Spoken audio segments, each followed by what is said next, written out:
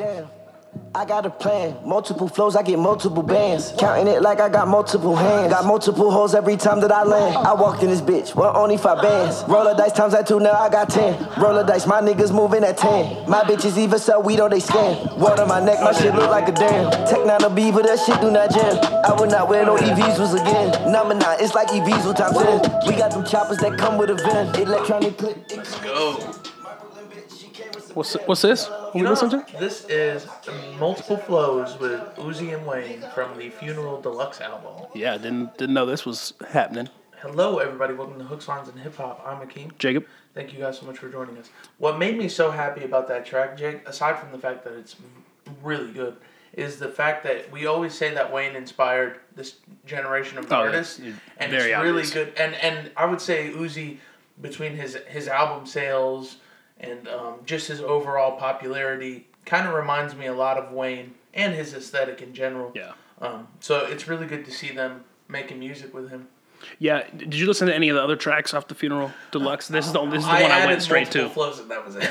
I will go and listen to it. Of course. Yeah, this one was a standout. Were there any other tracks that stood out in regards to features or anything? I didn't even really look at it when you sent me that one. I went and listened to that one, being that it had a feature. I don't think the other ones had any features. Let's see.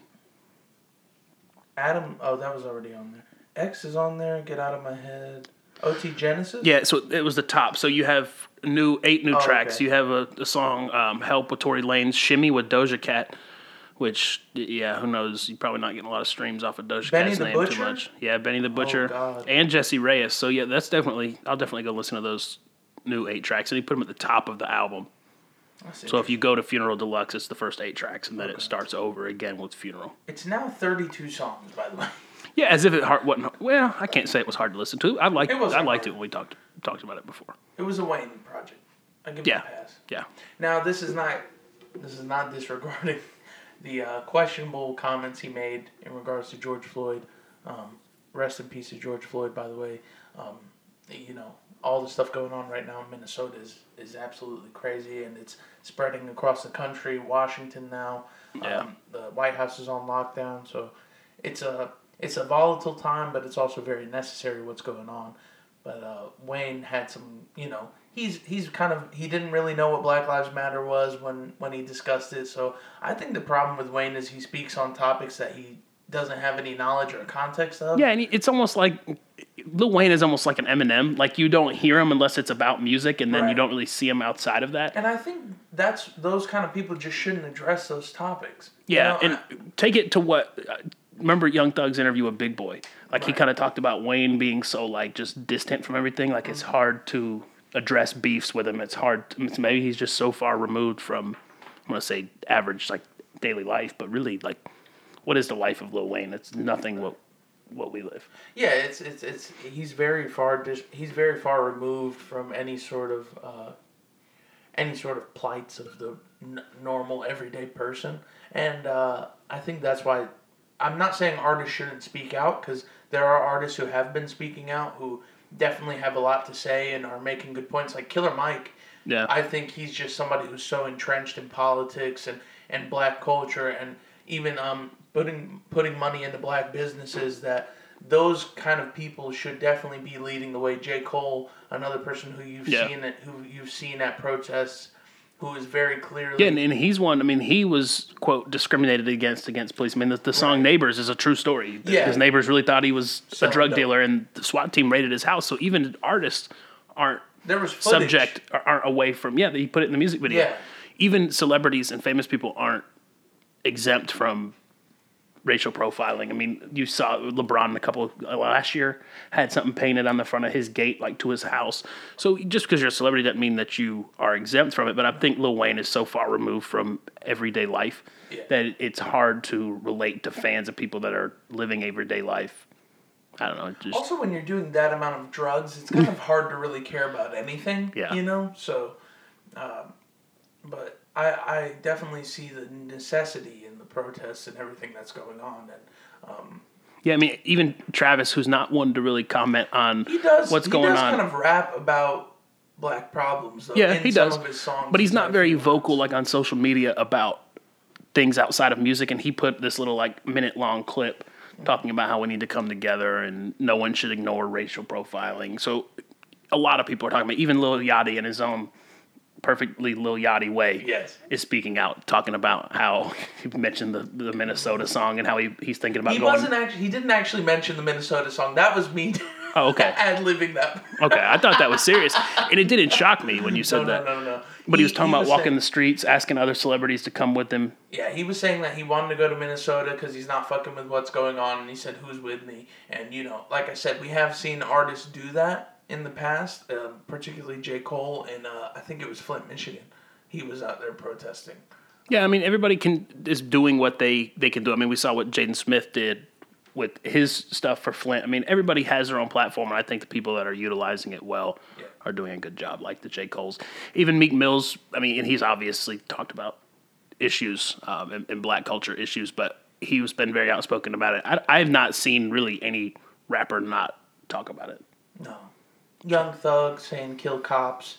I mean, it's speaking out. Don't necessarily endorse it. Yeah. But he's speaking out in his own way. He's definitely the more radical approach.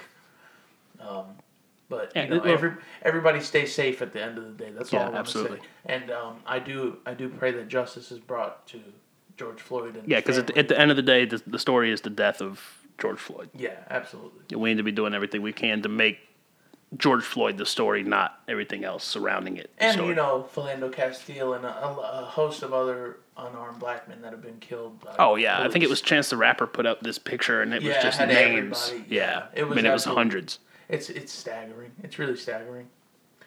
All right, so on that note, let's hop into some other news. So here's some good news. Yeah. Not the person. This headline kind of shocked me. Apparently, Birdman hand rub. Cash Money is supposedly going to donate $200,000 to $25,000 to help pay rent to a nonprofit organization, and they're going to disperse that throughout New Orleans. People who are struggling. Forward Together New Orleans. Yeah, people who are struggling to pay their rent. They're going to give that donation earmarked to helping people pay rent in New Orleans. So that's pretty cool. Not something that you would typically see or hear. If Birdman would sell his gold toilet, he could give way more than $225,000. I'm just kidding. That's amazing that he's doing that, and big props. Yeah, and to be fair, there's probably some tax write-off, so he's gonna get something out of it for sure. We're not shitting on. We're not donation shaming here. We're not donation shaming here. That is an incredible thing to do, and also you cannot say Cash Money without saying New Orleans. I think they're very much a part of that culture, and it means a lot to see them giving back to their city. Yeah. There's a quote here. It said, New Orleans made us, and it's part of who we are. Absolutely. We are devastated that this pandemic is hitting our community there so hard, and we're committed to doing what we can to help now and in the long term. Yeah, that's amazing. Huge shout out to Birdman. For once, he did something right. Yeah. Shocking. So apparently Trippie Redd was supposed to fight YK Osiris and then called it off. Who would want to watch that? I would watch it because YK Osiris, I forgot who he fought. That's like watching a strawweight fight. Yeah, it is a strawweight bout. And Jake and I were talking like, you're just saying we'd knock him out. I said, dude, we're not even in the same weight class. Yeah. That would not be. YK Osiris is so desperate for any sort of attention, he's resorted to boxing. Out of the people on the XXL list, I'm not the least mad at YK Osiris. I mean, who's the other one? I'm not mad at YK Osiris, but he really came and went very quickly. Yeah, I think he has some moments, and maybe he'll come with the album, but I don't know. I'm definitely not hot on him. Yeah. Who was the other one out of that group? Megan Thee Stallion, I think. No, there was one more. Another male. I'm the man. The guy with the mink coat who made Blue Fago. Lil Tecca? No, not Lil Tecca. Hang on, I'll look it up. I can't. Lil Mosey. Lil Mosey. Yeah, Lil Mosey. You know what? Mosey is banana in Arabic, so.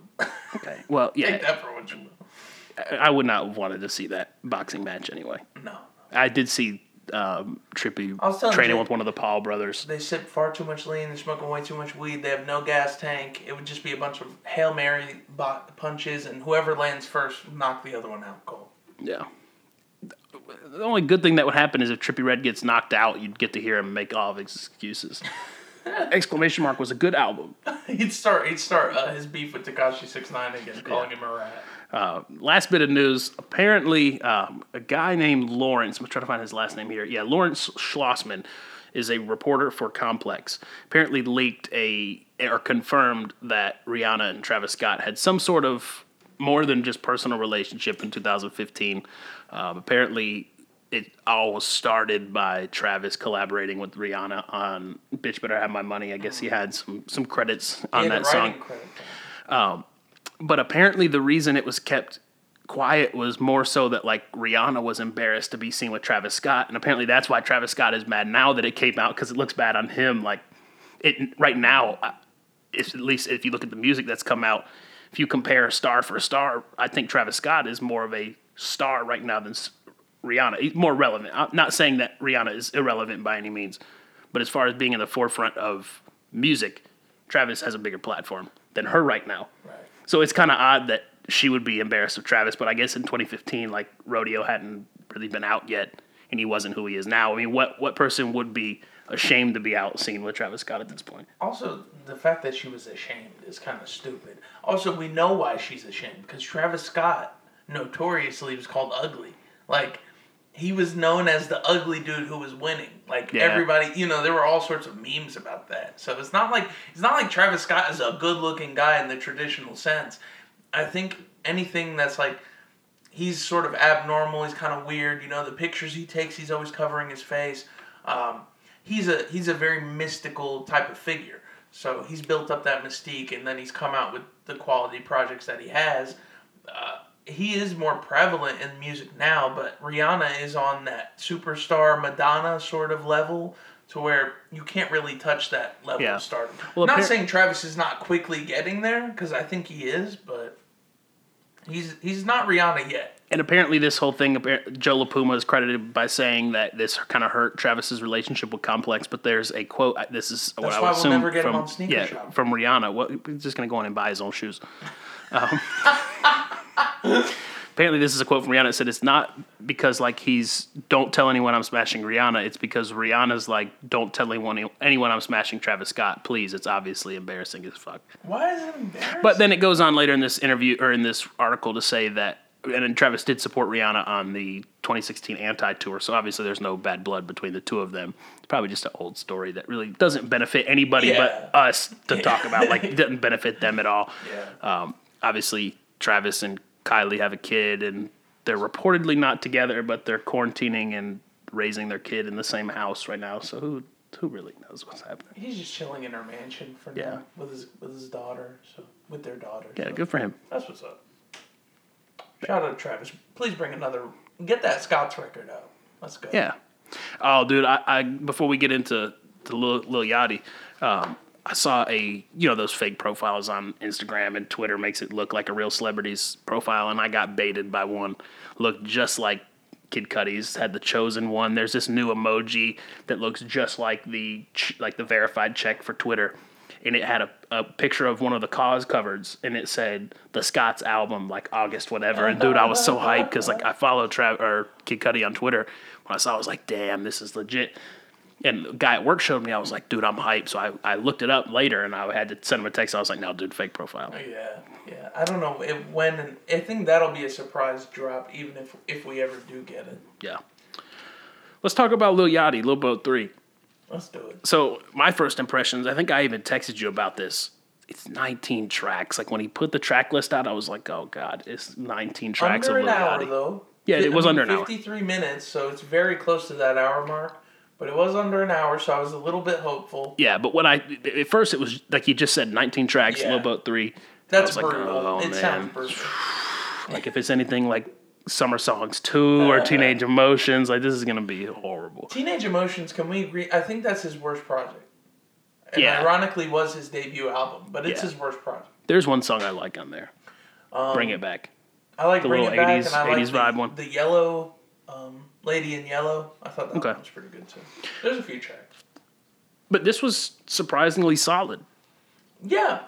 You wouldn't get that from hearing the first track, though. No. Because I don't know what level of auto-tune Yachty is using, or what kind of auto-tune that absolutely just obliterates his voice and makes it borderline unlistenable. It's definitely grating. It was a very hard track to get through. Yeah, I did not have a lot of hope at that point. No. But then the next track comes in, Walk in Stock. That's when it kind of picked back up. Right. The beat was good, very modern. It sounds like a DaBaby beat, like you could hear DaBaby on that track. Mm-hmm. So very of the times production. The hook is catchy and it did fit the beat really well. And then we get into one of my favorite singles of the year. I'm going to be 100% honest here. Split and Whole Time. I cannot stop. Is it when Split. I'm dyslexic. But I really enjoyed the fuck out of this track. When you sent it to me, I wasn't hot on it at first, but then after hearing it in context with the album, I do like it. It's definitely one of my favorite. At the beginning, and I'm gonna pull it up and play a little section from the beginning. It sounds like a Drake instrumental, like a Drake track, but I can't put my finger. I got you. What song is that? I have no idea. Start it back over. It's just, I mean, I've heard those keys in a lot of like trap. Just that like progression. Yeah. Like, I've heard that before, and I'm almost positive that it's something that Drake did, but I could not put a finger on it. But I've heard like a lot of artists kind of use that similar progression, so it really could be fun. I liked how he used not to make a pun of a write-in song, but I like that he used multiple flows on that track, switched it up, not your just standard Yachty auto-tune, which I think that's what makes Yachty so just hard to listen to sometimes. Like on the first track, the auto-tune is just so blown out and it's just so samey, whereas on Split Whole Time, I mean, he switches it up like 3 to 4 times. Right, and also the thing that I noticed most on this track was the production was very diverse. Yeah. There were some highlight moments on here, particularly, I mean, the Tokyo Drift, obviously. Yeah. Shout out 88 Rising, they've been doing remixes left and right. Go listen to the Baby No Money, BB No $, remix. I think it's the best one. Yeah, like when you're talking about production being diverse on Split, I think it was on Whole Time, the second half of the track. Very pure born Playboi Carti type sound. And Playboi Carti was in the video, ironically. But yeah, TD is one of my favorite songs. It scored a 10 out of 10. A$AP Rocky and Tierra Whack, definitely. I mean, no offense to Tyler. You guys know how much I love Tyler, because I think he did great on this track too, but Tierra Whack, first of all, she came out sounding like Jid. Yeah. Which, I mean, I couldn't even tell. I thought it was Jid, and then I heard like that more like female. I want to hear her, Jid, or her and Earth Gang together. They would do incredible because all of them are very weird. Her, Jid, and Kendrick would be like, to me, it would be like an ideal song. She even kind of emulated Kendrick a little bit, even with there was like some little like background sound that Kendrick has used before. Yeah.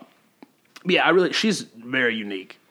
It goes to show you, I think the gap between female and male rappers has closed in significantly. Not that there wasn't talented female MCs before, but when you have artists, just you have a lot more female artists really putting their hat into the more lyrical flow, and as opposed to just the typical sort of sex talk that we're used to hearing from female artists. I really love like No Name, what's her name?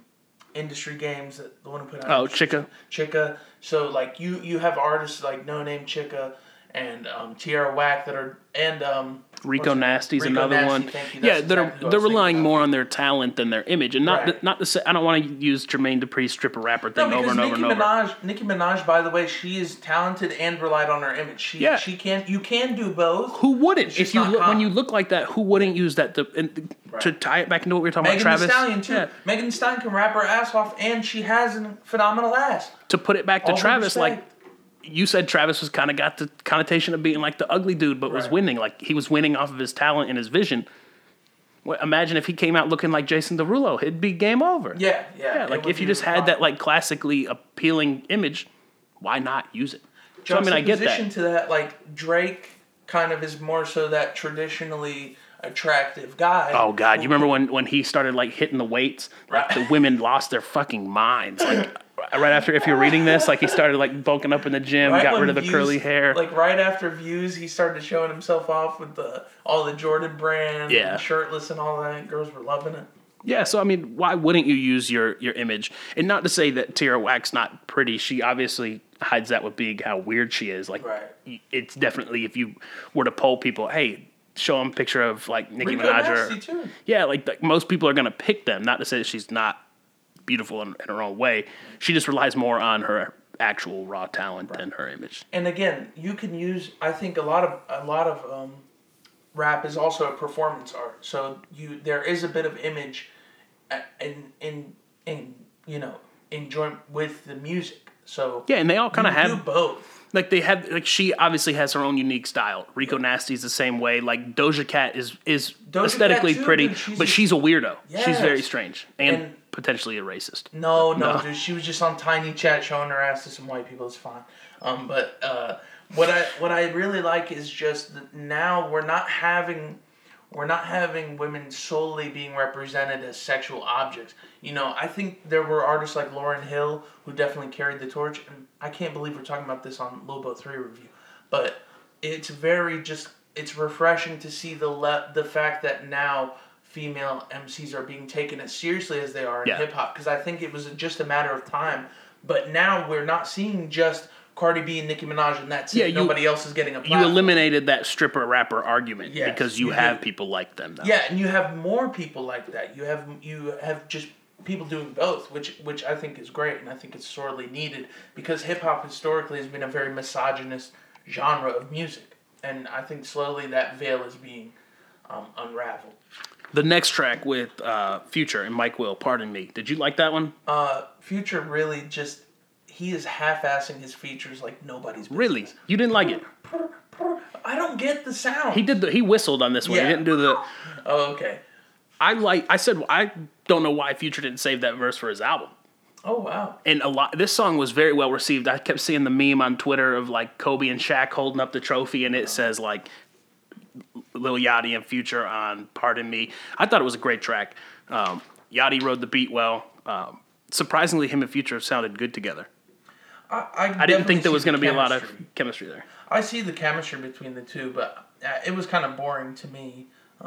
It's not one that I didn't like. It's just not one that I would go back to, as opposed to like Black Jesus is the one that I think also stood out a lot to me, because I didn't really like that one. I thought it was just kind of one-dimensional. I thought he was rapping his ass off though. Like, I mean, for Yachty, and I did have good things to say about it. Like I said, I appreciated that it wasn't the repetitive Yachty of old, like go like Minnesota. I love the line that he has where he's talking about how these rappers aren't putting out music. Their fans are Muslim now because they're fasting.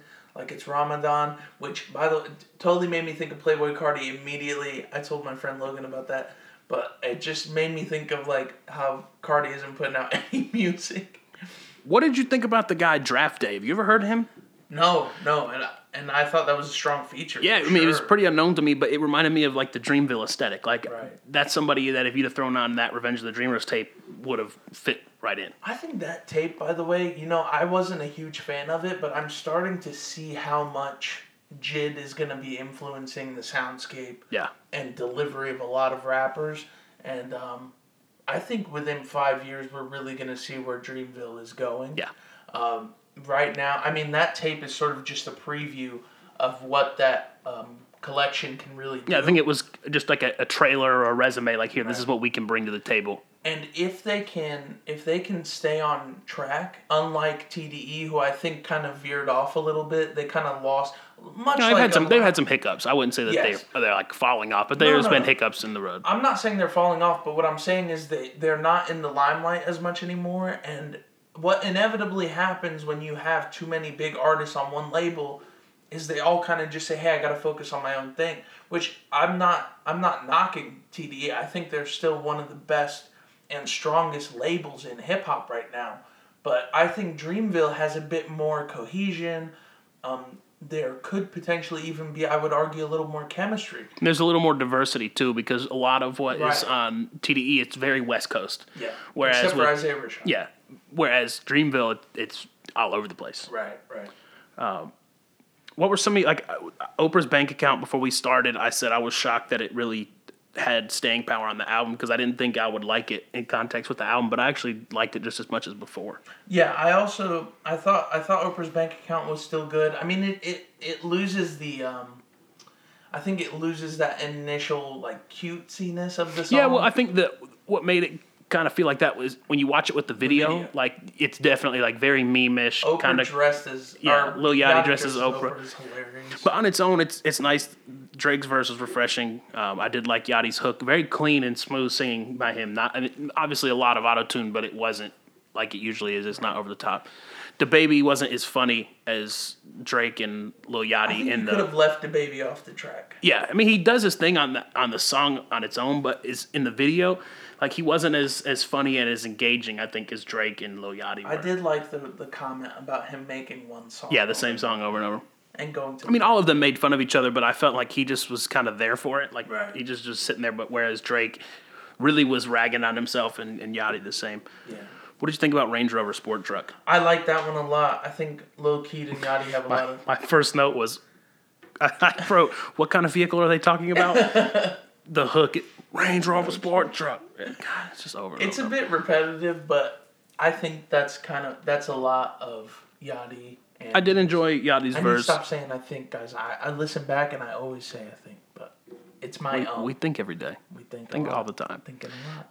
And Lil Keed impressed me to a point. I'm still not sold on his staying power. Like, what was he? It was first big exposure. What was he on that we talked about? I know he was on Young Thug's album, but we've talked about him a couple of times in the podcast. I don't know if he'll ever like put something out that I'll be like really impressed with.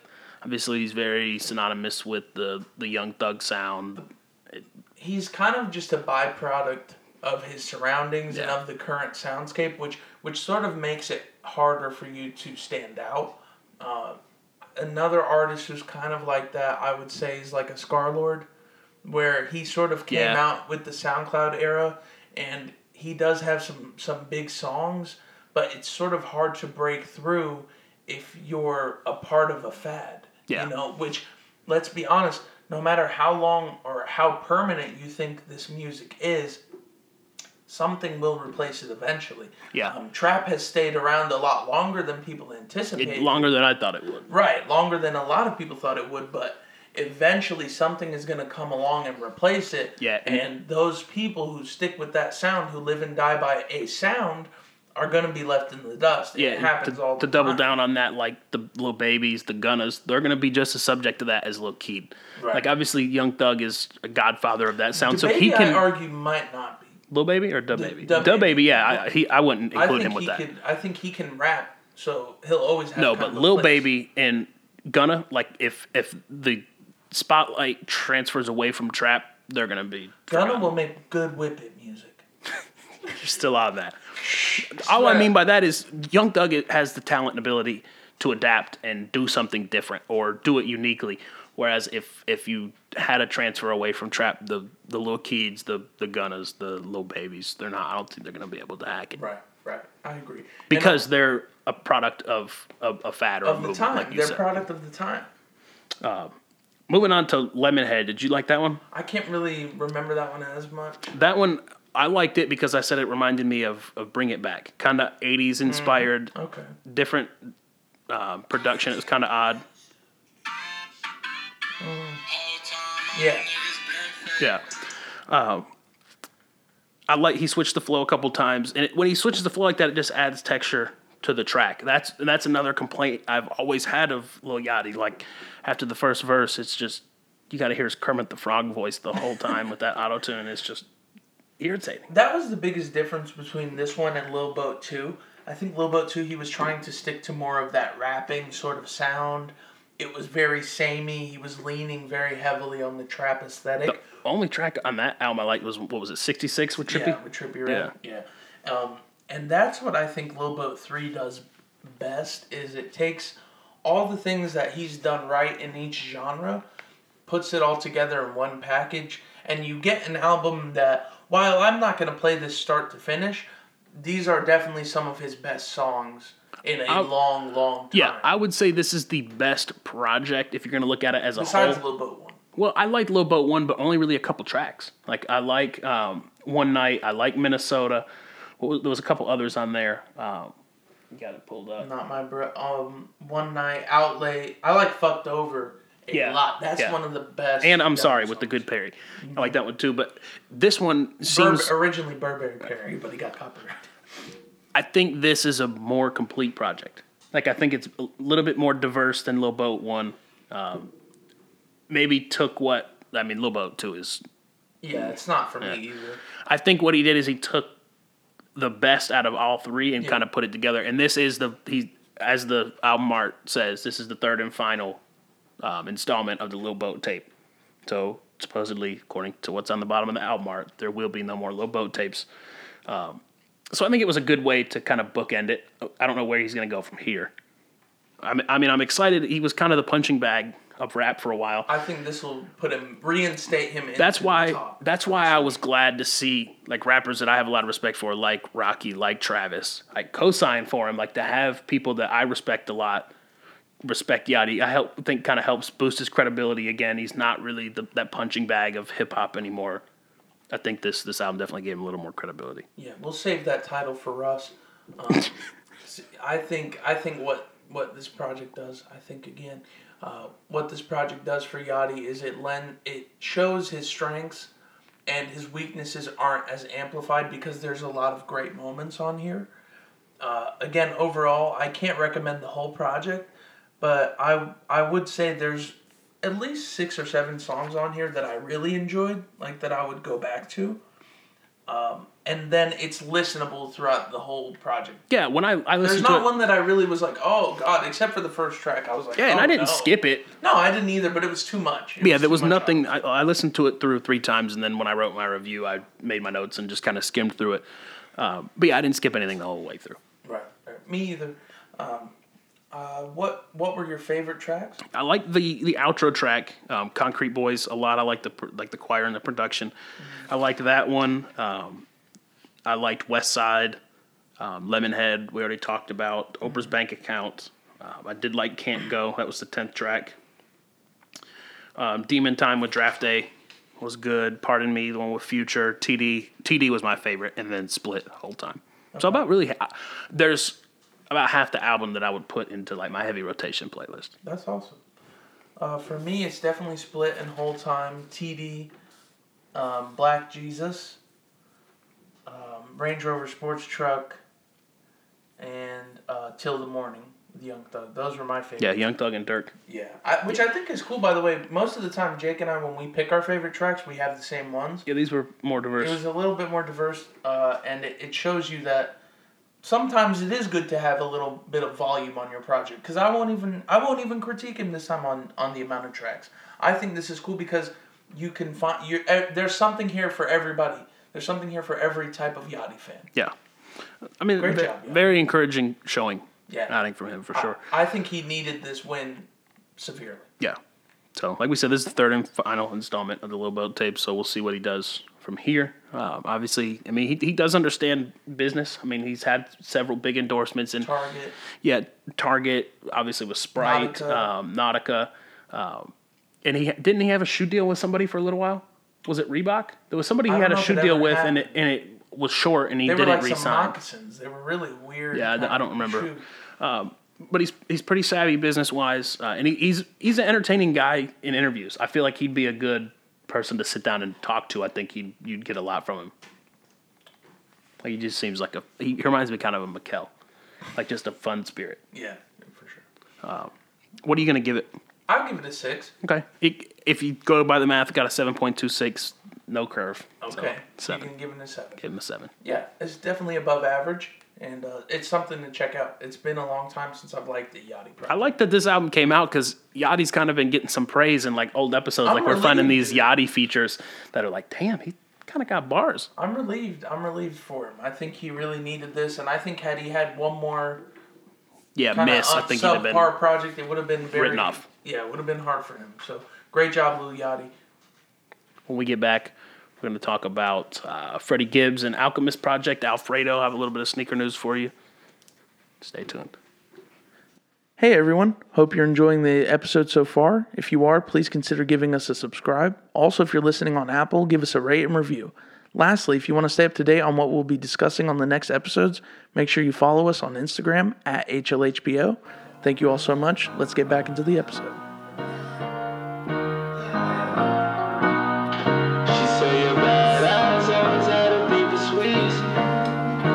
That's why I'm so out on the street. Won't you and your friends come meet with me? And let me show you how to whip that recipe. She say you're badass, always had a thing sweet. What are we listening to now? You know, we got that apple pie going. Oh, yeah. Travis Scott, Rodeo. Let me just hear him say apple pie mama one time. Go, turn it back up for us. What's crazy? That's all right. Yeah, I skipped right to it. What's incredible, and we give people a hard time for this, but the man really put out an hour and 15-minute long album, and there's really no skips. God, is it really an hour and 15? That's crazy, isn't it?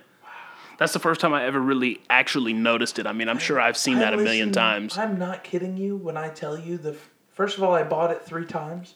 Second of all, I listened to this project, no joke, 6 times the first day it came out. Well, yeah, It was like, you remember when Batman The Dark Knight came out and people were talking about watching that movie 3 times in a row?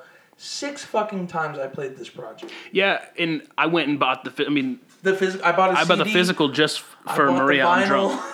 I bought it on digital. Yeah, now you can listen to Maria. I think 2 years ago he put Maria I'm Drunk on the streaming versions, but up until that point you had to have a physical copy to listen to the track with Young Thug and Justin Bieber. Which to this day that's unmatched and one of the weirdest collabs I've ever heard of. Yeah. It's insane that those 3 were on a track together. Rodeo's a very special album. Yeah. That's why it'll always be my number 1 for my Travis list, but I understand. Shout out to Justin. He actually told me Birds in the Trap is his favorite. And until we talked about it, I don't think anybody else has ever told me Birds is their favorite. Yeah, except for me. Yeah. But it changes. Like, it's just a mood thing. Depends on the day, huh? Yeah. Although Astroworld still is always going to be number 2 or 3 for me. Yeah, they just all rotate. Yeah. Really the only one that I can't argue. He's only competing with himself. Yeah, really the only one I can't argue for being number 1 would be Al Farrow. Which like the others so at times. Rough draft anyways. And other times, like, you really could argue for all the others to be number 1. All right, guys. Well, I hope you guys enjoyed the episode. We're just going to play Rodeo. Yeah, we'll let you listen for an hour. So this podcast is probably going to be about 2 hours and 15 minutes because we probably have talked for an hour and then you throw the hour 15 on top. That's crazy, man. Put out an hour and 15-minute long album and it doesn't feel that way. No. What you rocking today? Oh, it's very bummy vibes right now, guys. I got on Under Armour. Well, soon you really can use the flex. I'm wearing Off-White. You did buy the Kid Cudi Off-White collab. I bought the Kid Cudi Off-White collab. I bought Earl's Feet of Clay, the vinyl, and it came with a shirt on top of that. Did it? Yeah. So did you get it yet? No, they're not. Neither one of them are shipping until like late June. Okay. So, yeah, I knew that Kid Cudi's hadn't been shipped yet. I was really excited about the Kid Cudi shirt. Yeah, so Hakeem's just going to leave that here, so every time we do What You Rockin', he's I'm dripping some Off-White today. I'm just in some Off-White today. Yeah. Another flex. Honestly, I thought about buying 2 just so we could hang it up with the merch. You got to wear it. Yeah. Like, that one's subdued enough where you can wear it often. And also, I mean, the only thing not that I hate, I guess Kid Cudi fans will get it. It's just this leader of delinquents on the back. Yeah. And I'm not a delinquent by any stretch of the imagination. Yeah, not anymore. Yeah. We can always reminisce. But yeah, like some of really the only shirt up there on the Travis wall that I do wear is the Astroworld hoodie or pullover because it's subdued. The others are pretty wild. Like you making a statement when you wear those. The Birds in the Trap one's not. Yeah, the merch I've got coming from the Fortnite thing, the astronomical event, it's a lot more subdued. Like, I'll wear those more often. 12-year-olds are going to be calling you out, bro. That's fine. They're going to be calling me out because their mom wouldn't buy it for them. Yeah, they're going to be upset. My mom didn't buy me that shirt. You can't build like me anyway, boy. I wanted to buy the Nerf gun. The Nerf gun was wild. I'm very excited about the action figure that doesn't ship till October. Because I'm due to forget about it, I'm sure. And then it'll come like second week of October and I'll just be running around the house. I'm hoping I'll get the Kid Cudi and the Earl merch like right around my birthday. Oh, okay. You know? Yeah. And that'll be a nice little gift to myself. Well, you didn't pull the fit today. I went brazy on them today. I'm wearing this Hulkmania t-shirt that I got at the Hulkmania store in Clearwater, Florida. Apparently he used to have a muscle beach there, like a little muscle gym on the beach. I had no idea there was a whole store dedicated to it. I may have told the story on that podcast, but when I bought this shirt, I walked in and I said, "Is this the Ric Flair store?" The girl kind of just looked at me, and then we had a little moment. She's a big Saints fan, so we talked about that for a minute. But yeah, she didn't seem to like the joke, probably because she's heard it before. Somebody come in, "Is this the Ric Flair store?" Or, yeah, "Is this the Jesse Ventura store?" But the shirt's black and it's got like these orange or yellow and red letters on them, and then I got on jeans and a pair of black Vans with yellow and orange flames. Straight up, this is an Instagram fit. Yeah. I'll be honest with you. You could throw this up on the gram right now and get a shitload of likes. He's got on beads. You really I always your third eye shit right now. I wear these all the time. Your pineal gland is not decalcified right now. It's decalcified. These woke. The beads, I'll plug where I got them. I got them in the Bahamas. I felt bad because I'm not Catholic and I wanted like some hand carved beads and I couldn't find any that weren't a rosary. And our last stop during that vacation, I was like, I'm just gonna buy them. And I hate to say it, but you can see she's hanging right there. That's that. So that's what that's from. Yeah, this was a rosary, but I'm not Catholic, and I didn't. I mean, not that there's any. I don't want to upset anybody who is Catholic, but I cut the rosary off. Like I felt bad doing it, but I was like, I can't throw the cross away, so I've got it hanging over here. That's cool. Yeah, so I got what I wanted. Kind of, I had to do a little modification. That's what's up. Yeah, so I missed on the Chunky Donkeys this week. As did almost everyone, selling for around $2,000 right now, which I would have just kept them. They wouldn't have been worn. Like I wear the Travises because I like the shoe, but the Chunky Donkey's way too flashy to wear, and that's something that's just going to continue to gain value. They've got another SB coming with Grateful Dead, which I think is awesome. That was one of the things that I think made the Chunky Donkey so hot was you had people that collect Ben and Jerry stuff because there's a lot of Ben and Jerry's memorabilia since the 70s. Obviously, the Jerry from Ben & Jerry is Jerry Garcia, who was the lead singer for Grateful Dead. But they do have some actual Grateful Dead dunks coming out in the colors of the Grateful Dead bears that they use in a lot of their album art. They have some of the coolest merch to me, honestly. Like, Grateful Dead stuff is really creative. Obviously, it's inspired by psychedelics. Yeah, and that was the biggest thing back then was a lot of people said, like, and we were talking earlier off air about the LSD documentary that Netflix did. A lot of people were talking about that, like, yeah, I've seen so many Grateful Dead shows. I'm not really a big fan of the Grateful Dead, but their visuals for their performances were incredible. And if you're not a Grateful Dead fan, you don't have ears. Yeah, they're awesome. I think, honestly, sometimes the lyrics, I'm not necessarily always listening to the lyrics, but just their vibe, their talent on instrumentals, their usage of jazz and rock, and just the fusion to me is definitely one of my favorite. Yeah, they were pushing boundaries in the late 60s that other bands weren't. But those shoes are fuzzy. Like, it's not something I will wear, but if I can get a pair of the Grateful Dead dunks, they'll definitely go on the little display case. I'll try for those. I will try for those. I tried for the 270s yesterday. Didn't get them. The Cactus Jack. Yeah, the 270s just... that'd have been a flip for me. I think the merch for that one is cooler than the shoe, to be honest. Yeah, I definitely understood the shoe more in context with the merch. The merch was nice. There were a few like fleece pullovers and jackets that I liked. The problem is it's not cold enough to wear any of those. Well, Zach made a good point. We were talking about it. He goes, I guess if I did order this fleece jacket, it'll be here in time when it's cold. Yeah. That was the thing. Like, Tab sent me a screenshot of all the stuff that he had available, and she asked, did you see this? And I said, yeah, I'm not a big fan enough of it to wait 6 weeks to 9 weeks to get it. And also it's like $150, so it's like kind of an investment. Yeah, I'm pretty pleased with the merch that I've gotten of his. Like it's always high quality. Yeah. So when you have a high price tag, it's not as bad. Like some artists, you'll buy their stuff and you get the T-shirt and it's just like a Hanes with a Gildan with a screen print. His stuff, like the Astroworld pullover, has actual like embroidery on it. Like it's very nice. Yeah. Also, somebody was saying, do you agree with this? Cactus Jack is essentially Supreme now? I wouldn't say essentially They're going Supreme. in that direction, though? No, because the way Supreme is limited. Whereas the stuff with Travis's merch, he's smart. Right? It's made to order. So I'm assuming the way he does these contracts, like they say, okay, hey, we can fill this amount of orders. So he allows that amount of orders on his page. The stuff is made to order, so it's not as exclusive as Supreme. Cactus Jack is more readily available, I think, than Supreme. I mean, obviously, yes, it does sell out in record time. Like his stuff was still there was still Cactus Jack merch available as of this morning from that drop. So I like to see that. Unfortunately, it's not like Supreme. A lot of stuff when you order Supreme, like you order it and you get it within the next few days because the stock is already built and made and ready to ship. Right. Whereas his stuff outside of the Jordan brand and Nike branded stuff where he's using their infrastructure, it is made to order. The Kid Cudi stuff, the Kid Cudi Virgil collab was the same way. Yeah, like, and if you read the fine print on a lot of that stuff, the action figure included, it said like actual product may be subject or may vary. Because it's a mock-up. It's not necessarily what it's going to look like. So I do respect him for that by making it as accessible as possible. That's cool. But yeah, I don't think it's as no. I like the textures on the 270, actually. The more I look at it, the more I sort of, like you said, I kind of get where he was going with it. I just think in general the 270 is not a silhouette that I would wear otherwise. Yeah, me either. Other than the Cactus Jack collab and the hype attached to it. I mean, there's really no reason anybody would give the 270 a second look. It was honestly a shoe that I saw mainly women wearing. I didn't see a lot of guys wearing the 270 before this. But I'm sure, you know what's cool about Hypebeast collabs, and people don't mention this?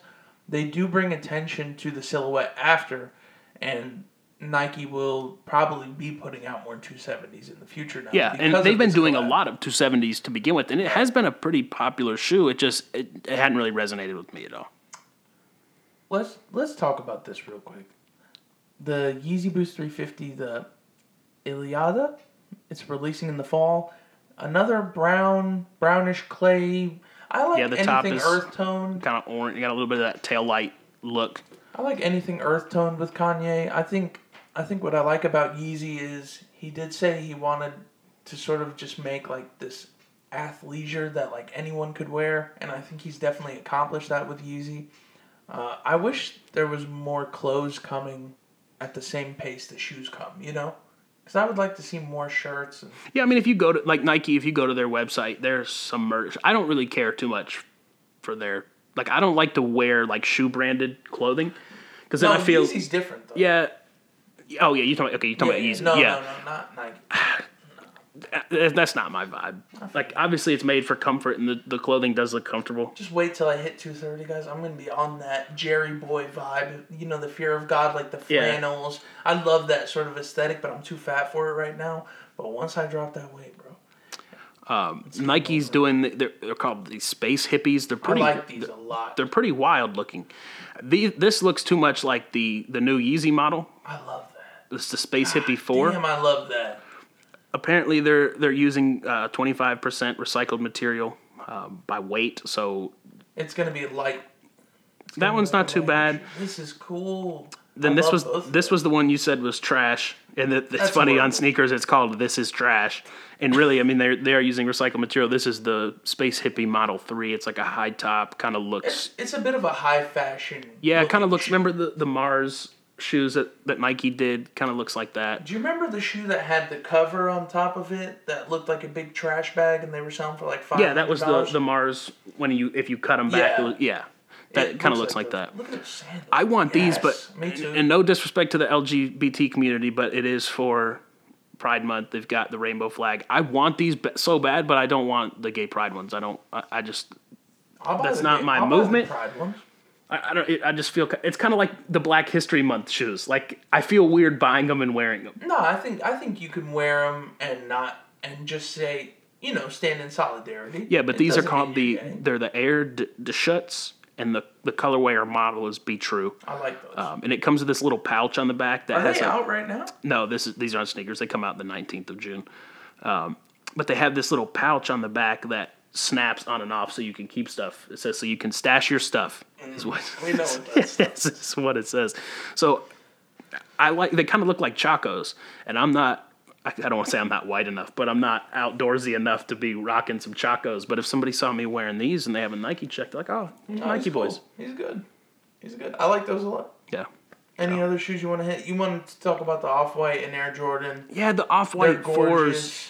The women's beautiful. pair, yeah, it's incredible. But as if Off-Whites weren't hard enough to get, trying to find the women's pair 13 available is going to be even more impossible. So that probably won't even be a try for me. I feel you. All right. Want to talk about it anymore?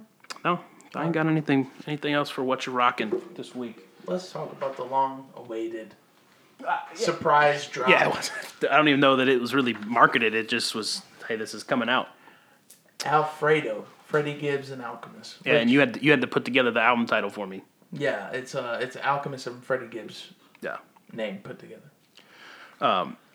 It's a pretty concise album. When I listened to it, I'd listened to it first, and when I texted it to you, I said this will give Kenny Beats and Denzel Curry a run for their money, and you said not quite, but it was kind of close. Yeah, I think in regards to quality, they're both incredible albums. However, like you sort of mentioned, the energy behind Kenny Beats and Denzel Curry's Unlocked is not the same as it's what a little Freddie more Gibbs accessible. and Like it's fun to listen to, whereas this is more, I think, more maybe artistic than Unlocked. Somebody told me they were like, dude, Unlocked, like shout out to Shane, listener of the show, and he was telling me like the energy on Unlocked was crazy to listen to, and I think it is. You have a hungry producer in Kenny Beats, and then you have Denzel Curry who just brings the energy no matter what kind of music he's making. I think this is going to be I would say the next down for me under that one as far as quality of albums that we've reviewed. This one might be higher for you than for me. From an artistic standpoint, I think so. Because I'm big on the production, and the production is a little more traditional here, very in the lane of Alchemist, which I don't think he's really ever had a miss with rapper collabs. He's put out some stuff on his own. He had this sort of like rock tape that he did that was not good. But as far as rapper collabs with Alchemist goes, it's rare to see him fumble. Yeah.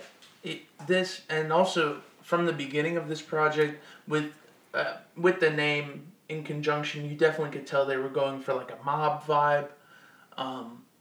I think lately Alchemist has even been leaning between Lambs Over Rice and this one, which I think were two of the more recent projects he's put out. You definitely see he's going for that sort of traditional jazz hop sort of feel.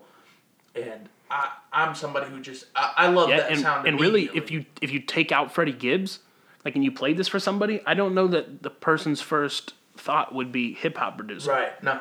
Because it's really not hip hop production. In there. Yeah, there's hip hop. I mean, there's guitars, there's upright bass, a lot of jazz, and I even told you like it's almost like Alchemist or Freddie Gibbs sent Alchemist like a bunch of acapella raps and says, "Give me some backing," because it's just how like it's just so smooth and it matches each other very well. That's also the importance, I think, of the quality of producer. Like, the reason why Alchemist is so high up is his ability to sort of bring his flavor to somebody, and they take it and do what they will with it. It's never one outshining the other. It's more like Alchemist can complement the artist that he's working with, which Kenny Beats also, I think, has that ability to, here's my sound, but I can also spin it a little bit to where it fits you. And I'll give Kenny Beats a rose. I think Kenny Beats is a little more diverse as far as his production level than Alchemist. Like Alchemist is very in his lane, doesn't really experiment outside of what he does. Whereas Kenny Beats, I think you could put Kenny Beats with the Freddie Gibbs, and Kenny Beats is going to give you a beat that fits Freddie's style. But you might not get this album. You would get something a bit. You'd get something different. Yeah. I think Kenny Beats can do better than Alchemist. I don't think you could put any rapper with Alchemist. Mm-hmm. Like there's some people I don't think that can rap on that. Like O3 Greedo and Alchemist. Yeah, I don't think there's not enough common ground there.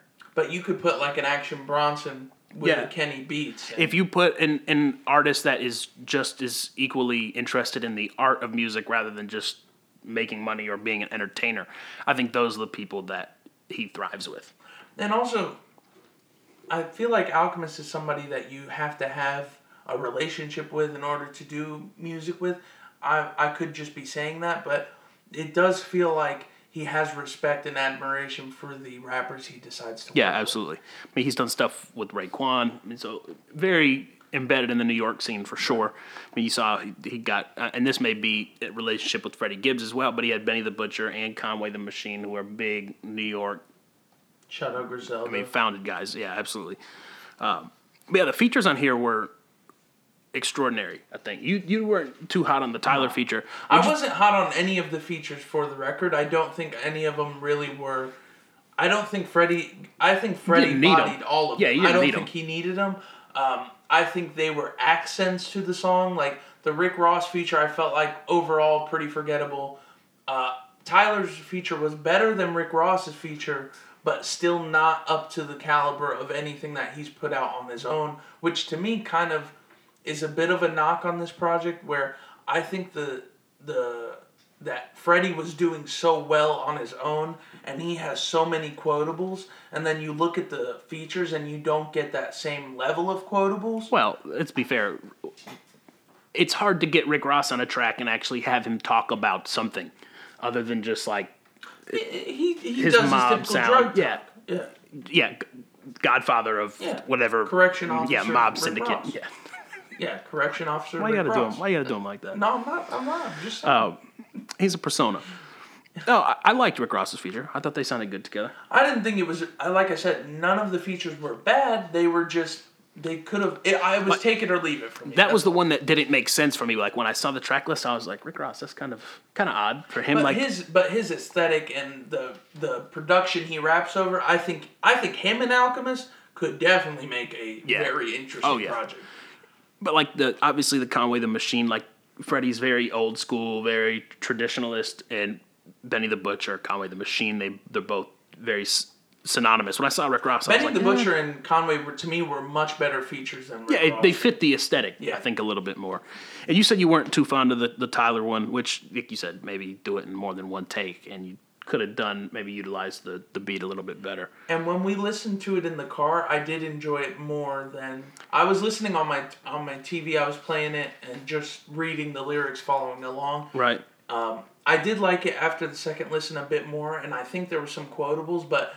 I didn't really feel like there was 100% chemistry there. No, I don't think there was either. You know, like, I like some lines from both of them, but in regards to what they were talking about, they're in totally different lanes. Yeah, really, all Tyler was talking about, he was kind of just telling this daydream of, I'm rapping about the boat that I haven't bought yet, and I'm going to jump off of it and dry off in the sun. And he's just talking about how he's made himself. He talks about how he used to be a goblin under the bridge. And I thought that was cool to look back on his career, because we've talked about it multiple times. Like, if you'd have asked me in like the Bastard and Goblin days if Tyler would have been a superstar like he is now, I wouldn't have believed it. Because obviously we were Tyler fans, but at that point of his career, I didn't think that he would be at the point he is now. I just always had a feeling, I think the way you think of, we've talked about this before, the way you think about Kanye is the way I think about Tyler. Like, he is definitely a huge inspiration to me. He had a big part in my childhood especially. And also it was just his aesthetic, the impact that Odd Future had as a group. I always felt like he was going to be in the spotlight for a long time because of the diversity of OF, from being on TV to doing like sold out shows everywhere, to the carnival, or not the carnival, the what's that? Camp Flog Now. Camp Flog Now. It's always to me just seemed that he was going to be huge. Now artistically, that's what I didn't see. Like, I didn't think that he would have that level. Like, in the comparison to Kanye is very similar. The only difference I would say is Kanye was accepted mainstream, out the gate. But not in the very beginning, because remember, he was always saying how people just wanted him to be a producer. It's before College Dropout. When he put out his debut album, instant. Yeah. People loved him.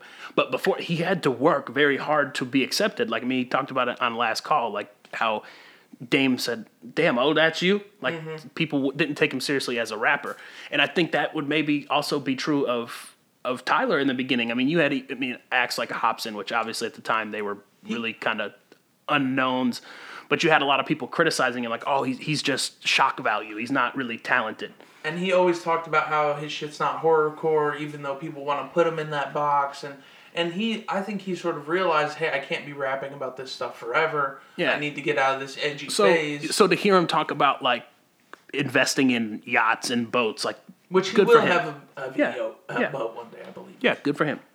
I believe him. And also, I think the production throughout this project, with it being Alchemist only, it just adds to the cohesion of the project that makes it so satisfying to the transition from tracks to track. The album really sounds like one song. Buttery smooth. Yeah. Buttery smooth. Like, it's very hard to differentiate where one track starts and one track ends, because Alchemist just blends them all together so well. And also, I think Freddie Gibbs' ability to flow, like his flow now on this project, I didn't know he could flow like that. He had to. There's no drums. That's the thing. That's what I meant by, like, give me backing. Like, when he asks Alchemist, I need music for this, because there's not heavy drums. The rhythm is coming from Freddie's flow and delivery, not from the instrumental. Which, for I think for music listeners nowadays and people who are used to trap sound, that's going to be quite a shock to them. Because they're used to those 808 drums, a lot of synthetic sounds. Yeah, there's a reason DaBaby raps on the same beats. Right. Not to say that he can't switch the flow. He's done it in very shallow ways. Yeah. Not really anything like this. But put him on a beat like this and he's going to flounder. Yeah, because he doesn't have the sort of voice or the sort of flow to carry this kind of project. Which I would say even sometimes Action Bronson on an Alchemist song, that's why he sort of sounds like Stream of Conscience. He's more yelling over the track. He's not necessarily flowing over the track, which can make it a bit of a different kind of listen. Whereas Freddie Gibbs, Rick Ross, I think those are sort of artists with a voice and a presence on a track that can carry a song with very minimal drums. Yeah, but when you're talking about trap, like there's some trap beats where you're kind of pigeonholed into one flow. Yeah. Whereas this, like, Freddie had the opportunity and switched the flows multiple times on different tracks, but the beat stayed the same. Yeah. And there was no, like, damn, that was kind of a weird transition. Like when we were talking about what's the new Trippie Redd and Juice WRLD song. Yeah. I thought that the beginning, like, Trippie Redd seems like offbeat, and you're like, well, no, it was done on purpose, and obviously it was done on purpose. But it just, when you hear a beat like that, you almost tend to expect what you're going to hear, whereas with this, it's just Freddie giving it to you. Yeah. And this also, there was a lot of moments on this project where Freddie Gibbs is speaking on black issues, speaking on police brutality, and I don't know how soon after the George Floyd incident occurred from when this was recorded, but it's almost like prolific, and it definitely fits the time that we're living in now, which I think adds to the mystique of this project. The fact that it was put out on such short notice, it's really like almost, this is a damn near perfect project. And I said the same thing about Kenny Beats. Yeah. But I think the subject matter where I think this would edge out Unlocked is the subject matter. And it's a little bit beefier. There's a little more length to this than Unlocked. Yeah, these are 4-minute tracks, whereas, Unlocked is 17 minutes, this is 35, so you're talking about double the time. So there is a lot more to chew on here. And also, I think liking Alchemist as much as you and I do, we have such a huge admiration for him. And what he's done for what was it? Price of Tea in China. Oh, Boldy James? Boldy James, thank you. Yeah. What he's done for Boldy James's career, their tape together is also really good. It's hard to ignore the ability that Alchemist has to bring out the best in his artist. Yeah, and I think Freddie Gibbs and Madlib, it does the same thing, where Madlib pulls out this side of Freddie Gibbs that we don't hear. Yeah, there's a guy I work with, shout out to Ruben, he's in his mid to late 40s, very classic rock, like early country music, he loves rock. We were talking about it, and me and a guy that works at where I work, and we're talking, and he's going back and forth, and he was like, Alchemist, why would somebody name themselves Alchemist? And I was like, no, I was like, trust me, I said, he's not a big hip-hop fan. I was like, no, I said, if I played you Alchemist, you would be like, wow, and I said, also, you would not, if I showed you a picture of who he was, you would not think that he makes hip-hop beats. White Jewish guy. Yeah, just a scrawny white Jewish guy. Yeah. Never, like, you would never pin it on him. And I played him a couple tracks, and he was like, yeah, he's like, I actually really like that a lot. And he does, like, 90s hip-hop, like, he was aware, like, when Tupac was happening, Biggie.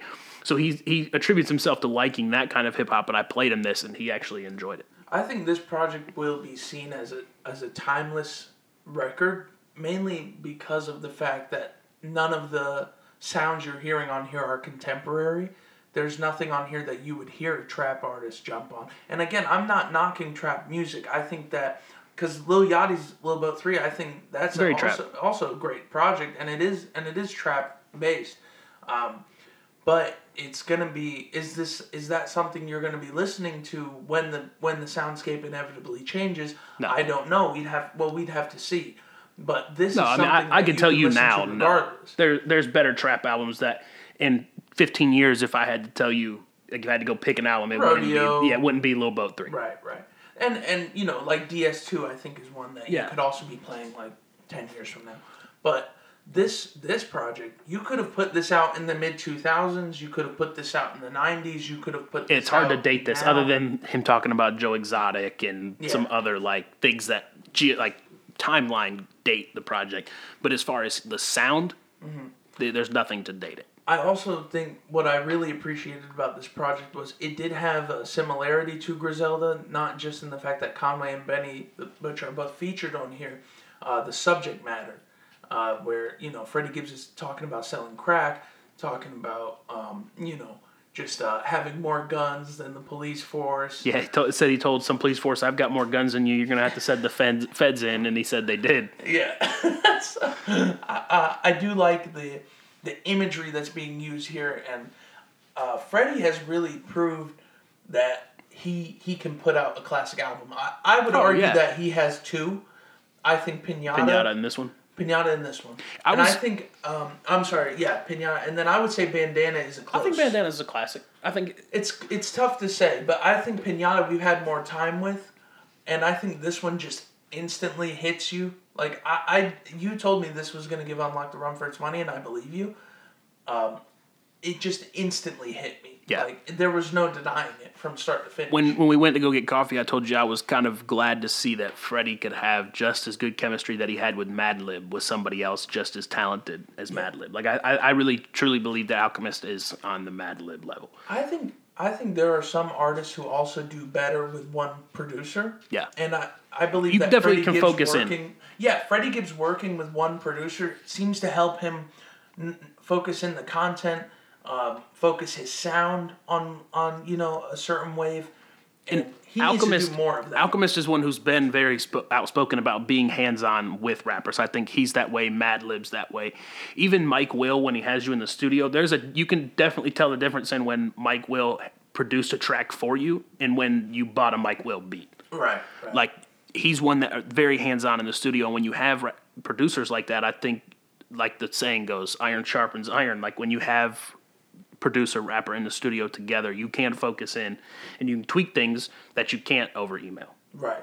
And when you have the ability to critique the artist or tell them what you want to hear on the project, that matters even more to me, because sometimes artists are not really criticized for what they're putting out, or they're not told to, you know, tweak that lyric or you know, change the flow a little bit. Yeah, I mean, for an example, the track that Young Thug was on Future's album, like, who did not tell Young Thug, please go back in there and try that again? Right. There's no quality control, ironically enough, at QC. Yeah, like, was there an A&R in there, like, listening to this and being like, maybe could do this a little different? Even on here, when Tyler goes to correct himself at the end of the project, where he says, "Let me hear that back. I meant to say this word." Yeah, he says Mykonos when he's rapping, but he said, "I meant to say Mykonos." Yeah. So just little things like that are important in a project. And even though this was put out sort of last minute, it does not feel rushed, which Unlocked sort of had that knock against it, where it was made in about 3 days, I think. So there were a lot of lines where you could tell Denzel Curry was just rapping off the dome. He didn't necessarily go back to it. And that is in and of itself sort of fun when you have an artist as talented as I wouldn't say rushed. It was more like impromptu. It was impromptu. It was off the top. But this project, I would say it was a bit more meticulous. And it was focused. Yes. It was concise. Like, there was obviously one theme and one aesthetic, like top to bottom. Like, it really just feels like a movie, I'll be honest with you. Did you catch the Breaking Bad sample at the end of All Glass? Mm-mm. So they're talking about, he says something about meth, and at the bottom it's Walter White saying, "This is not meth," like when he throws the thing and blows up that building. Right. So they actually used sound effects and Bryan Cranston's voice sampled at the end, which I thought was pretty unique. And Alchemist has been known for doing samples. He has I don't remember who used the beat, and it may not have even been used. It may have just been on one of his Rapper's Best Friend tapes. But the scene from that's a great name. I think it's Rapper's Best Friend 3. It's a red cover. But he's got a song on there. It's called $10. And you remember on Full Metal Jacket where they're soliciting the prostitutes and the guy says, "What do I get for $10? Yeah. And the girl says, "Anything you want." Yeah, and that's what 2 Live Crew sampled for Me So Horny. But he sampled that part. "Anything you want." Yeah. So he's always been one to use samples. And I think Alchemist's use of samples is probably my biggest inspiration on the samples that I choose, because he kind of like Madlib uses cartoons. MF Doom uses a lot of cartoon samples. I mean, Alchemist production is Kenny second Beats to none. also, that's a commonality, is the ability to use samples effectively and to add texture to a song. I think that's what makes a great producer. And I do believe that that's what sort of separates them from the rest of the pack. This Rapper's Best Friend #2 okay. is the one that was off of. I wanted to talk about the intro track, 1984. I think that's, first of all, they have a video together that they put out where they're just kind of standing in the field talking about getting rid of a body. Freddie starts rapping and it's just Alchemist with some stunner shades on, and starts just nodding his head. That dude's always high too. Oh yeah. If you watch him on Fuck That's Delicious, he always kind of tags along with Bronson and company, and he's just stoned and eating. Yeah. Yeah. I think this is definitely one of the best projects of the year, and I'm very happy we got it. I think the fact that this was a surprise makes it even that much more special. Yeah. What were your favorite tracks? Did you have any that? None of them scored below an 8, I don't think. Wow. Yeah, none of them scored below an 8. Wow. So yeah, all of them. I mean, the ones that stood out to me the most, I really liked the one with Rick Ross. The one with Tyler, I liked a lot. Probably the most artistic one. It didn't get rated as high as the other two, but 1985, the intro track. 85. That's what I meant, not 84. The that guitar riff that Alchemist uses is incredible. Yeah. And then I liked All Glass, the last track, a lot too. I would say 1985. God Is Perfect. What was the third track? Scotty Beam? Is that what it was? I like that one, even though I wasn't a huge fan of the Rick Ross feature. Really the whole project. There's not a song on there that I would skip. Yeah, it scored an 8.4 for me. So 9.5. Okay. I fuck with it. 8.4, really? I thought you'd rate it higher. Well, I mean, all of them scored at 8 except for All Glass and Something to Rap About and Scotty Beam. All those scored above an 8. The rest were 8s. And the only contradiction to the album is I feel like I kind of made the comparison, like this will give Unlocked a run for its money, and it is a different album. But the one thing that we said Unlocked has over this is its high energy. Right. Like this, I think I'm going to have to be like, damn, I want to listen to Alfredo, and it's going to be a whole album experience. There's not a song that on here where I'm like, damn, that song on its own is just so hard. I've got to go back and listen to that song. To me. Yeah, maybe that one. I could play that one separately. But this is a whole album experience. Whereas I just think Kenny Beats and Denzel Curry's Unlocked, like we said, has more energy. This is something I'm going to be in the mood to go and listen to. The problem with both of these albums is once you start them, you have to listen the whole way through. Yeah. Like, both of them. Even with Kenny Beats and Denzel Curry, even though I have tracks that I like more, I listen through start to finish. Yeah, and they're both short enough that you can do that. I mean, 35 minutes is a short album by today's standards. For sure. When you have people like the Migos putting out 4-hour-long albums and calling it culture. That have no meaning. But shout out to Freddie Gibbs and Madlib, or Freddie Gibbs and the Alchemist. Yeah, I would definitely like to see a second project from them. Yeah, I think the two of them have enough chemistry where they could do. And we might not get it for a while, but I'll be. No, and I was shocked that Freddie Gibbs put something out this soon after Bandana. Yeah, it's really it was a shock drop for sure. And even Bandana wasn't really marketed too much. I mean, you had a couple weeks of lead time up to it, but it wasn't something like you kept seeing be built up. It was like, hey, it's coming, and it did. I hope we get more videos for this project. I think that the visuals will complement this a lot. We have been seeing a lot more visuals for albums, and I think it's because of COVID-19. Like, people are just wanting to get outside, and now we're seeing how creative people can be in a one-dimensional. I mean, obviously 6ix9ine did a whole video and just in a backyard. I think people are having to get a little more creative with these visuals because they don't have everything happening around them. Right. Anything else to say? No, but guess what? Alfredo? I think as time goes on, I mean, 1 and 2 spot. By the way, Run the Jewels announced RTJ4. Yeah, I saw that. Guys, 2020, the year. Despite all the bad, we're getting a lot of good. No, I think if Alfredo could be 1, it could be 2 at this point. It's really a toss-up for me. So maybe you're right. Maybe it did give Unlocked a little run for its money, but I just haven't listened to it as much as I have Unlocked yet. So. Yeah, well, it's only a week. week old. Yeah. A couple days old at this point. What you been listening to? Oh, dude, I've been listening to Young Lean's album. I think that, by the way, I like that a lot. That one will be in my top for the mid-year for sure. That list will be coming out soon. We'll do it probably closer towards the end of the month. We do those every year, mid-year and end-of-year list. I've also been listening to The Weeknd, Beauty Behind the Madness. Yeah, 5 years old. Turned 5 years old. Testing by A$AP Rocky, still one of my favorite projects of his. Dark Lane demo tapes with Drake is still in rotation. Went back to Pregame Rituals by 2K Baby. The Bald remix, JPEG Mafia and Denzel Curry. Who? Which JPEG Mafia and Brockhampton put out a song together that is special. It came out a couple of hours ago, dude. It's some new. Went back to Don Toliver's Heaven or Hell. I definitely like it. Ray Shremmer, Shrem Life 3. Actually put that in rotation. And Death Race for Love, Juice WRLD. Okay. Obviously, Lil Boat 3 and Alfredo, but I've still been listening to the few songs I liked off of Slime and B. Listened to 808s and Heartbreak the other night.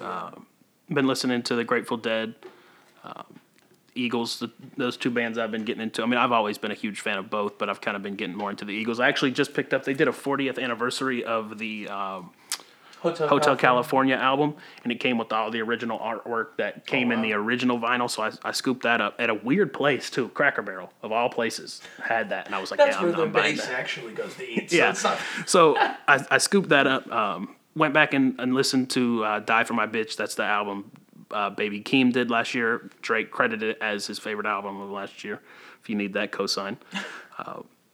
The algorithm on Apple Music's been good lately, so I've been listening to my radio station. Passion Pain and Demon Slaying.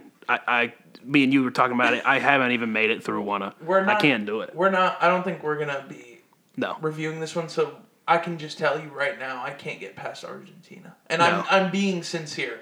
I cannot. The only one that I really did enjoy was Dollars on My Head. With I Young like Thug. Top Floor with Travis because I just played that because I saw the Travis feature. It was your typical Travis giving 75%. I mean, it was a Travis feature. His track with what's her name? Rosalia. Bro, I saw that was coming. I didn't know that it was out yet. I'll have to go to play that. It's kind of a bop. I'll be honest with you. And I was thoroughly impressed. Still been listening to Polo G. We were supposed to, I think, review the two of them. We talked about that. That's on my episode. bad, guys. I just was getting worn out with work. Polo G may make the mid-year list. I don't think he'll make my year-end because there's still some good stuff coming this year. Yeah. I did listen to Young Lean's album. I did like it. My dad was bumping the Young Lean. I was playing it while I was cutting his hair. We were doing the quarantine cut. So I gave him his haircut and I just started playing that. And I saw him bop his head and I said, "You like this?" He's like, "Yeah." Okay. And this one I'll probably get trolled for, but it's fine. Hank Williams Jr. All right, guys. Hooks, Lines, no, and dude. Hip Hop is dead. No, I'm just kidding. He's the one that did Family Tradition. Hank, why do you drink? So yeah, everybody knows that one. My fraternity, the one that I was in for a month, they flip it to Pike House Tradition. Yeah. Wow. Yeah, it's a big frat boy song. But I mean, he's got a song in here, All My Rowdy Friends Are Coming Over Tonight. He's just a legend if you like throw that old on country music. In the right bar, you'll get the party going. Still listening to the Scots. I'll probably play that once or twice a day. It's grown on me a lot. It's incredible. It's grown on me a lot. But yeah, that's been about it. Very nice. Oh, and some Alan Jackson country music, some more. He's on one lately. No, I like 90s. Like, that's what my parents listened to it growing up. So 90s country is what I like, but you won't catch me listening to any country music now.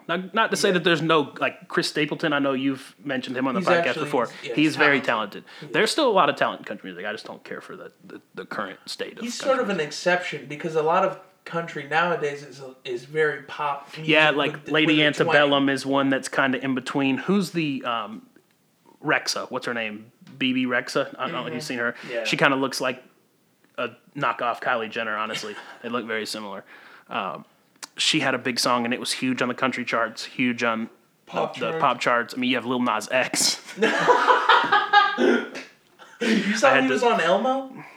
Jesus Christ. He said the streets needed this. I kind of like his trolling now. It's funny that he said the streets needed this. And I like that he said, I didn't make 20 remixes of a song to get disrespected like this, talking about Billboard. Yeah. Anything else? No, That's it. All right, so for the writing prompt this week, do you think there is a secret to success, and how would you describe success? I think the biggest secret is believing. This sounds corny, but it really is believing in yourself, and not in the stereotypical like anybody can be president. Yeah, no, not like that. It's like finding your goal and finding your niche and telling yourself that this is what you need to complete. And paired with hard work. Yeah, too. it's.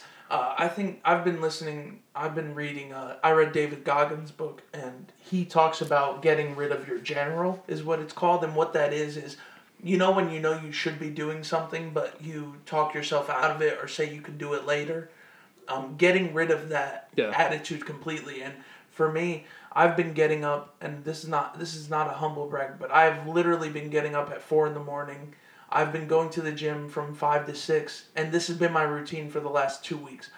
Wake up at 4, have a little breakfast 4:30, go to the gym from 5 to 6, study from 6 to 7, go to work at 8. Damn, you a Mark Wahlberg fan? I don't know. I guess so. Did you see his workout routine he put up a while ago? 2 in the morning? Yeah. He gets up at 3:30, dude. I'm not that crazy. Yeah, but when it works for him. What I like though is, I think it's just realizing that there's not really any special genetics. There's not a special gift. It really is about, if you have a goal, how much are you willing to do? How much are you willing to sacrifice? Like, I don't have as much fun as I used to. I don't have a lot of free time. I'm not spending as much time like doing what I like, but it's also a necessity to get to where I want to go. Right. So it's all about, I think, hard work. Yeah, hard work at the end of the day is what makes it. I mean, obviously, there's been stories of people just kind of, obviously, a lot of celebrities, there's a lot of people you say, oh, they were handed this or they had the starter pack. Like, I mean, a lot of people critique Kylie Jenner for being a billionaire. Like, oh, she made her money off of Keeping Up with the Kardashians. Like, she has a famous family. That's how she got the money. Yeah, she would have had an income that she could maintain by really just being a TV star, but she took that money that she made and made an empire with it, and you can't deny that. And look at Rob. Like, if you really want to make that argument, but look at Rob Kardashian. Like, he's nowhere near any of his sisters. Or look at Kourtney. She's not really in that. Yeah, she's more so, and no disrespect to her either. She's more so just taking the money that she's getting from this and living with it. Exactly. It's all about, there is a sort of drive that certain people have to reach what heights they want to achieve. And I think another example would be like you wanted to pursue music. You're improving in music as you go on. Yeah. You put in hours and hours and hours of recording. There's no secret. It's all just practice. The hard work. I mean, another example would be Kanye. He's got the line, lock yourself in a room doing 5 beats a day for 3 summers. Yeah. That's a different word, like 3 summers. Yeah. I mean, the dude put in the work to get to where he is. Right. And it's not like, I'm not saying that every goal you set for yourself you will achieve, because that's not realistic. There are always setbacks. There are letdowns. I've failed a shitload of times, guys. It's not, and I'm not saying I'm successful now, but I'm saying I'm on a better track towards what my goals now, because I have a different mindset to achieve. And successful is relative. Like, yeah, you're right. I pull up my bank account. Like the other night, I was so happy. Like I've at a point I've never saved up enough as much money as I have now. Right. And like I'm thinking to myself, like, damn, like obviously coronavirus has kind of helped me because I haven't been able to go out and spend money. Like it's limited my ability or opportunity to spend money. Right. But through that, I've kind of been more frugal in spending. But it's all relative. Like I could show that to somebody else and be like, nah, dude, that ain't nothing. Yeah. Like that's not, but it's successful. It's all relative. Like we've talked about making small attainable goals, achieving them, and that you just keep building upon your own success. Yeah. Like I watched I'm still in the middle. I think I'm in the 4th episode or 5th episode of The Last Dance, the Jordan documentary. And there's a part where he's talking to Roy Williams. Roy Williams was the coach he still is the coach at UNC. He was the assistant coach behind Dean Smith at UNC when he was playing there. And he told Coach Williams, like, I want to be, why can't I be as good as these guys? I'm putting in just as much of the work as they are. And he goes, to be better than them, You can't put in as much work. You have to put in more work. Much more work. And that's the thing. That's another thing David Goggins talks about. Like, when I took the GRE the first time, I did not study for it. I scored under a 300, which, for those of you who don't know, it's on a 170 Yeah, he said GRE, not JRE. No, GRE. It's scored on a 170 is the highest score you can get. It's between math and reading, essentially. And I scored under a 300, which is not a good score. So all my life, I've pretty much been able to go through school without studying, get A's and B's, and coast off that. So what I had to realize is, oh shit, in order for me to really get to a doctorate and get into a doctorate program or a master's program, I have to put in an obscene amount of work that I never put before to get to where I am, because I'm not as smart as I thought I was. And that's the thing, being real with yourself. Like for me, I want to lose 70 pounds. My goal is 230. My ultimate goal is 190. In order to lose 70 pounds, I'm burning 1,400 calories a day. Yeah. And I'm at 275 right now. So it's been an obscene amount of work. And somebody messaged me and goes, "Oh man, I wish I was 275. I said, okay, if you really want to get down to that weight, and he told me what he was at now, if you want to get down to that weight, these are sort of steps that I took to get there. And he's like, oh yeah, that sounds cool. And it's like, yeah, it does. It sounds cool. That means you're not going to do it. Yeah, what he meant was it sounds hard. Yeah, it's not fucking easy. I don't eat meat anymore, guys. I don't eat dairy. It's a significant lifestyle change, and it takes a lot of sacrifice. That's anything you want to do is sacrifice. Yeah, and again, sacrifice is relative as well. Yeah, exactly. Like some people be like, "Oh, dude, you're just getting up earlier," but yeah, I mean, it's all in what you're doing every day and the goals that you attain and set out to achieve every day. And Jake will tell you, I lived like a rager college kid before this. I was not at all disciplined. There was no discipline in my regiment. A little bit, but not to this level. Yeah. You know? So make small changes to get to your ultimate goal. I think that's stuff you're not gonna. I mean, like another cliche: Rome wasn't built in a day. Exactly. I'm not very literary inclined, but I do know a few. I like your job. I don't know who Dan Coggins is. David Goggins. Okay, yeah. I don't know who that is. Oh. So, I mean, to plug something that I've been reading and listening along, because at work, obviously I can't read a book, but I can listen to audiobooks. Tom Hanks, and it's hard to listen to audiobooks like an actual novel, because when you start and stop, you're just all over the place. But Tom Hanks did a book. Let me see if I can find it, and You have the Hoopla app? I was using Audible, and then I ended up getting it through the Books app on Apple, because it's just a little bit better of a platform for me. Very similar. I mean, it's very similar to music and that podcast app. Right. But the book is called Uncommon Types, Some Stories. And it's just some short stories that Tom Hanks has written, but the audiobook is narrated by him, and that's why I spent the extra $4 and got the audiobook, because Tom Hanks is obviously very great actor, and his narration of his own stories are incredible. But I think I've made it 2 stories in, and there's 15 of them, and they're really good. That's awesome. But yeah, I went back and I reread The Sun Also Rises, because in school, like I've mentioned this on the podcast, I didn't really give a shit about school. Fucking nerd, dude. Me and Cochran, our English teacher, we were the only 2 talking about the book in the class at one point, and he said. And I remember him basically embarrassing the entire class, going, nobody else reads this book except for Hakeem. Yeah. And it's because I relish in Ernest Hemingway's just brooding. I had him too, and he was one that if he felt the way, he was going to tell you. But I reread that because I felt like I had done myself an injustice by not really reading it in school. I mean, I skimmed it and sparked notes to make the test and the quizzes. But yeah, as a kid in school, like, I was smart enough to, kind of like you said, get A's and B's. Mine was like B's and C's without studying, and no disrespect to my parents, but that was good enough for my parents, so that was good enough for me. I mean, I wasn't really pushed to do better than I was already doing, so I just skated by on the ability that I could do. And now, as an adult, like, I look back and like, okay, maybe that book was something that I should have read. So I'm going back and doing some stuff like that, but yeah. You should read For Whom the Bell Tolls next. Okay. I think they're kind of similar. Did J. Cole write that? I think he did. I see it. Rain falling down. Go ahead. Yeah. No, we don't talk about that album. I want to fold clothes for you.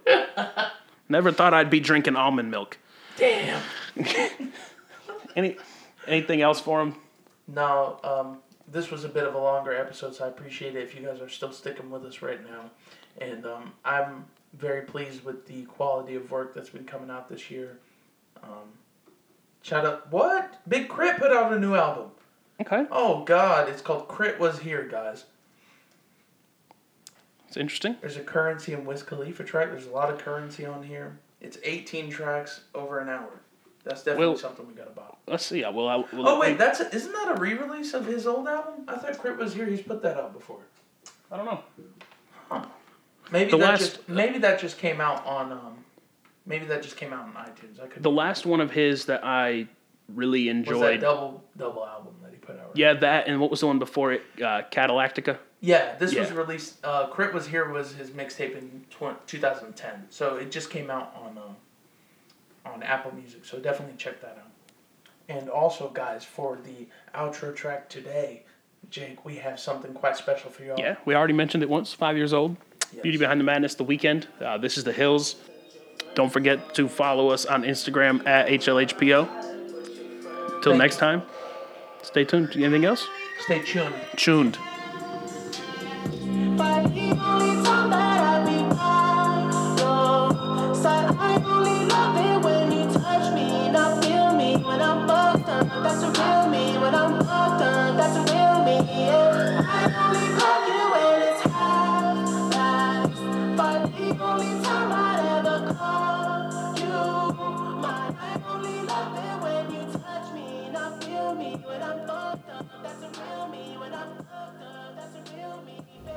Hey everybody, thanks for listening to another episode of Hooks, Lines, and Hip Hop. We appreciate you spending your time with us. Don't forget to share us with your family and friends. Follow us on Twitter and Instagram at HLHPO. Once again, that's HLHPO. Thanks for the support, and until next time, see ya!